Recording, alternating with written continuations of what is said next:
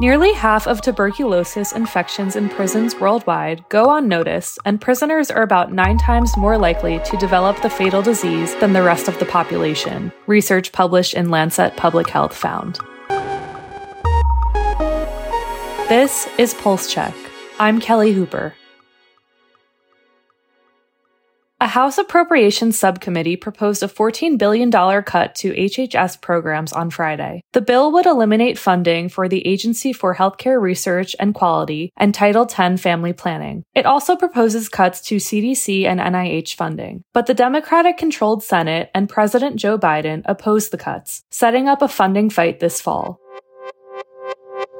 The World Health Organization says aspartame is safe to consume, despite some evidence linking the artificial sweetener to liver cancer. Officials said it's okay to continue drinking diet sodas in moderation.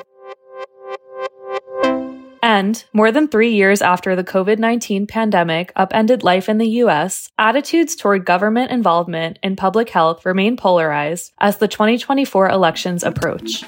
Megan Messerly is here to explain how lawmakers in conservative Indiana agreed to boost public health funding, despite their constituents' skepticism. Thanks so much for having me. So, you wrote a story about Indiana doing something a bit unusual this year on public health. What did they do? So Indiana's Republican-controlled legislature passed this 1,500% increase in state dollars to local health departments. Public health advocates hailed this as significant victory for a state that has historically underfunded public health, but it was notable because we just really, one, didn't see any other state focus on public health funding this year to that extent in this way. And two, because in the wake of the pandemic, a lot of red state lawmakers, a lot of Republicans have been really skeptical of public health. You know, pandemic era business closures and school closures and mask mandates and vaccination campaigns engendered a lot of mistrust, I think, among a lot of Republicans. And so it's kind of unusual to see Indiana, a state with a Republican governor and a Republican-controlled legislature, really make a big push on this. And a lot of that was because of Indiana Governor Eric Holcomb, who is a Republican, but really made public health, one of his top 3 priorities this year. I went through and reviewed all governor's State of the State addresses from earlier this year, and no one spent as much time talking about public health as Governor Holcomb did. And I talked to him a little bit about this, and he said a couple of things. He said, one, Indiana has historically ranked among the bottom for a lot of key public health metrics. Obesity, tobacco use, mental health, childhood vaccination rates, which just consistently ranks poorly in these metrics. And the state additionally has consistently ranked poorly for public health funding. It was 45th in the nation for public health funding. And so the governor said that this is something that had been a key concern in Indiana for some time. And COVID really created an opportunity, he said, for the state to address this. So he kind of acknowledged when I was talking to him that this put him out on a political limb. This is not something most Republican governors are out there championing. But to him, it felt like the right time to do this. He said something to the effect of, if we were going to make a mistake, it wasn't going to be because we were sitting around admiring the problem. He really felt that he needed to act on this. So I think there were a couple key factors that contributed to this passing this year. So one, obviously the governor championing this. It's important to note, though, that he's term limited. He's not running again in 2024. So that sort of relieves some of the political pressure for addressing this. But a lot of folks really attribute his smart leadership on this. He established this governor's public health commission in 2021 to really investigate the problem. They conducted the statewide listening tour to get community input, but also buy-in on, the need for more attention to public health in the state. And part of that smart leadership, folks say, is he appointed some really well-respected folks to sort of be his foot soldiers on the ground on this. Dr. Christina Box, she was at the time the state's health commissioner, and then a former state senator, Luke Henley, who, when he was in the legislature, was this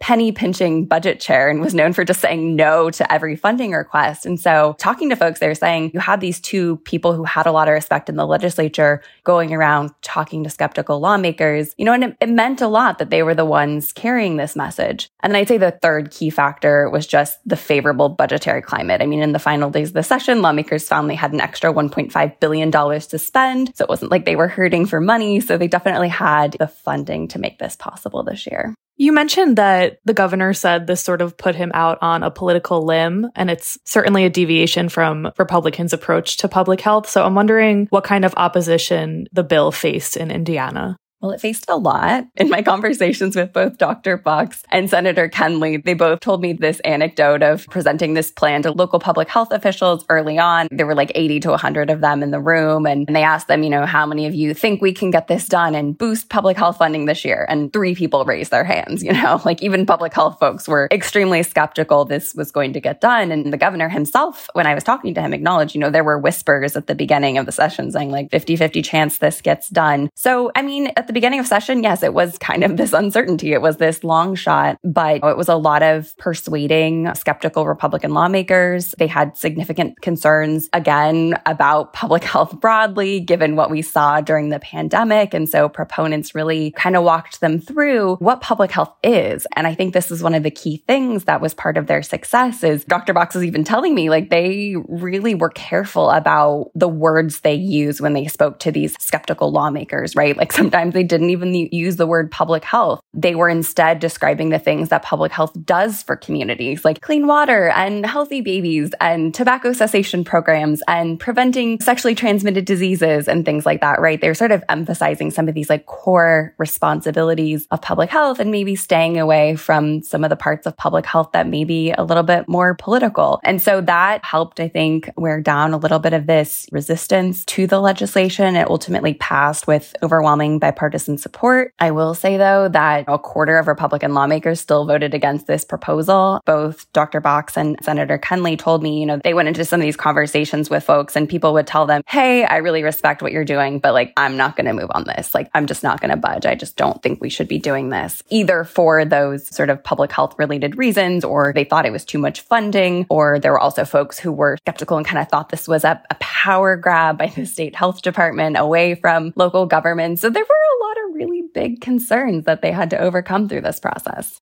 Can you talk a little bit about how Indiana's approach to public health compares to other red states? Yeah, it's really interesting. So, there are red states that are doing interesting things. For instance, Alaska working on tuberculosis with their native populations. There are important steps that red states are taking on public health, but at least since the pandemic and especially this year, we just didn't see any other governor sort of say like public health writ large is important. We need to be funding it. We need to be giving money to local health departments to be spending these dollars in ways that help their community. Like that itself is novel. And I would just say this really kind of runs counter to sort of this wing of the Republican Party that really is skeptical of the government's role in public health. And there's a bit of pandemic sentiments that fold into that. There's some longstanding vaccine skepticism that folds into that. But we've really seen some parts of the Republican Party really lean into this. Florida Governor Ron DeSantis has been talking a lot about medical freedom in his state and now campaigning for the nation's top office. He's really been running on this idea. Representative Matt Gaetz earlier this year called for abolishing the CDC. We saw Wisconsin's Republican-controlled legislature block a meningitis vaccine requirement for 7th graders. And so we've seen sort of a lot of this pandemic resistance in opposition to COVID vaccines and masks and things like that. But it's really stretching beyond that. And talking to folks, I think at the national level who are watching this, I think that's what makes what Indiana did so striking, because it's such a stark contrast to some of this other conversation happening in the Republican Party. Going off of that, could what Indiana did be replicated in other states?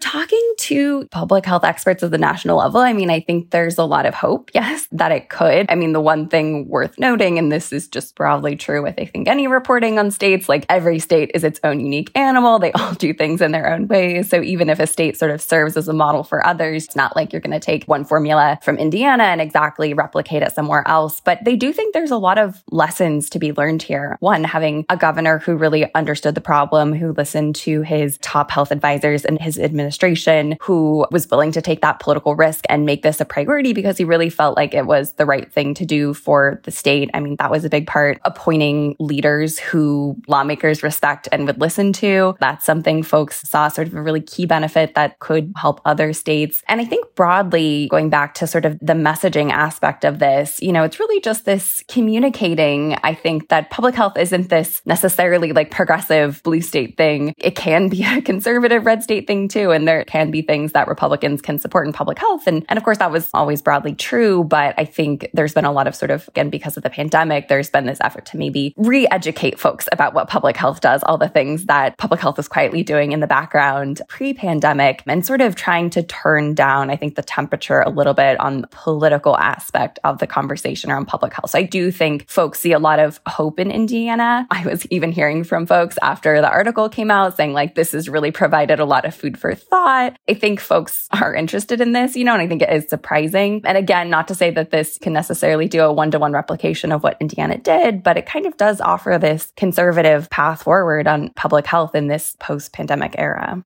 Well, thank you so much, Megan, for breaking that down for us, and thanks for being here today. Of course, thanks for having me.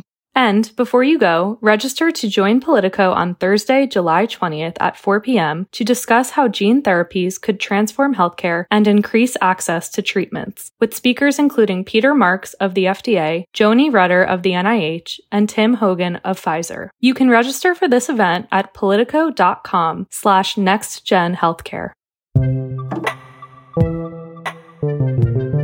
And that's our show. Our music is by the mysterious Breakmaster Cylinder. Afra Abdullah is our producer. Annie Reese is our senior producer. Our healthcare team editors are Eli Reyes, Dan Goldberg, Barbara Van Tyne, Beth Belton, and Sean Zeller. I'm Kelly Hooper. Subscribe and follow Pulse Check for a new episode every day. And subscribe to our newsletters where you can read this reporting: Pulse, Future Pulse, and Prescription Pulse. Thanks for listening.